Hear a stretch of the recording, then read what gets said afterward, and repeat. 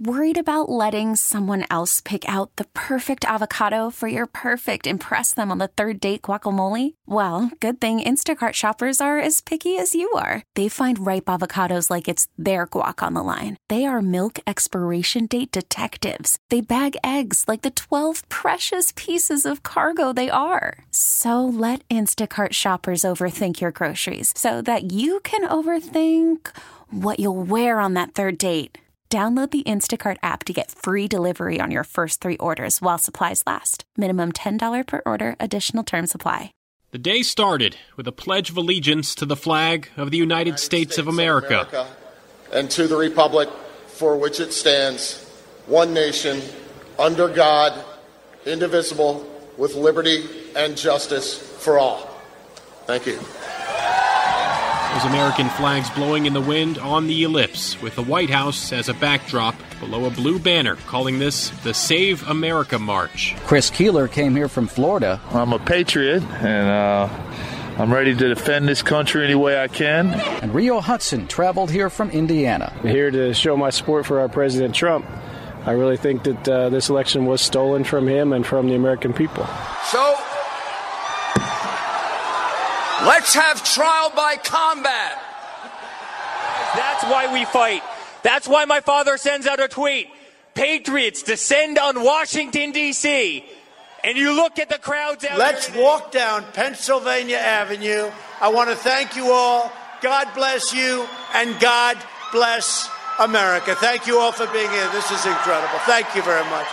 That exodus began even as the president was still speaking. In the middle of his speech, we saw people turning and walking away and heading toward the Capitol. I asked one woman, well, where are you going? And she said, I'm heading toward the Capitol. The speech has inspired me.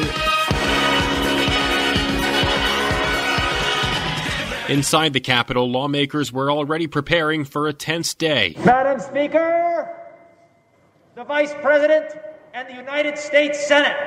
They were there to certify the electoral vote, usually a perfunctory duty carried out 57 times in U.S. history without much controversy. Not this time. Does the gentleman from Arizona rise? I rise up for myself and 60 of my colleagues to object to the counting of the electoral ballots from Arizona. Republican lawmakers cited unfounded theories in challenging those results. Oklahoma Senator James Lankford was in the middle of his argument when the gavel suddenly came down. People of Arizona. And it will stand in recess until the call of the chair. And the evacuation began. Sit down! They're going to stand. As instructed, the group had walked down Pennsylvania Avenue and kept walking, past barricades, past a handful of Capitol police officers clearly unprepared and outnumbered. We're willing to risk our lives! Do you understand? Thousands of people that were outside the Capitol climbed onto the scaffolding that's out in front of the Capitol where the inauguration will take place, and then were able to breach the Capitol building itself. That escalated what had been. We're intent on breaching this Capitol building. In fact, I just walked up there a few minutes ago and I heard someone say, "This is civil war."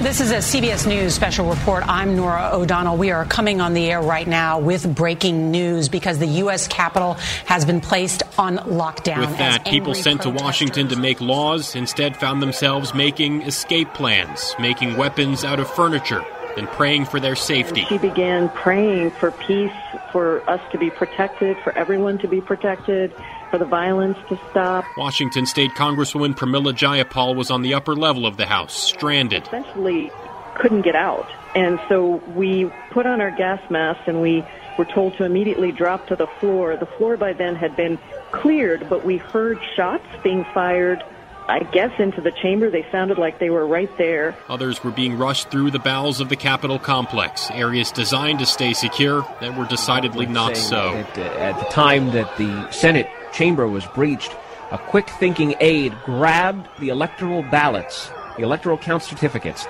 and grabbed them for posterity and took them from the chamber. The scene on the west front of the Capitol is continuing. Everyone in face paint and Viking horns had taken over the perch occupied minutes earlier by the vice president. Another man lounged with his feet up on a desk in Speaker Nancy Pelosi's office. Rioters had their phones out, live streaming and taking selfies, seemingly answering to their seat of power, social media. It's a crisis for our democracy and a crisis right now at the Capitol. New York Congresswoman Carolyn Maloney said she was safe but furious. We're just locking the doors. We're told not to leave our offices. New Jersey Senator Bob Menendez described it as a dark chapter for America. I have spoken across the globe against these types of actions in other places in the world. I just can't believe that it's happening in our own country. New York Congressman Tom Suozzi was in the gallery as well. Then there started to be some people banging at the doors. Capitol Police drew their weapons. People were asked to please be quiet so they could listen to directions from the Capitol Police. New Jersey Congressman Bill Pascrell said he could see the situation from his window. He called it insurrection. People's lives have been threatened. A lot of us have gotten calls over the last 3 weeks, 4 weeks. This is not the America I know. It is not. That's right. We own it. We own you. Attention. A curfew is in effect at 1800 hours until 600 hours tomorrow. All individuals must leave the U.S. Capitol grounds or be subject to arrest. I repeat, a curfew is in effect. We have seen flashbangs be used. We have seen tear gas and pepper spray be used. We've also seen demonstrators throw smoke at police.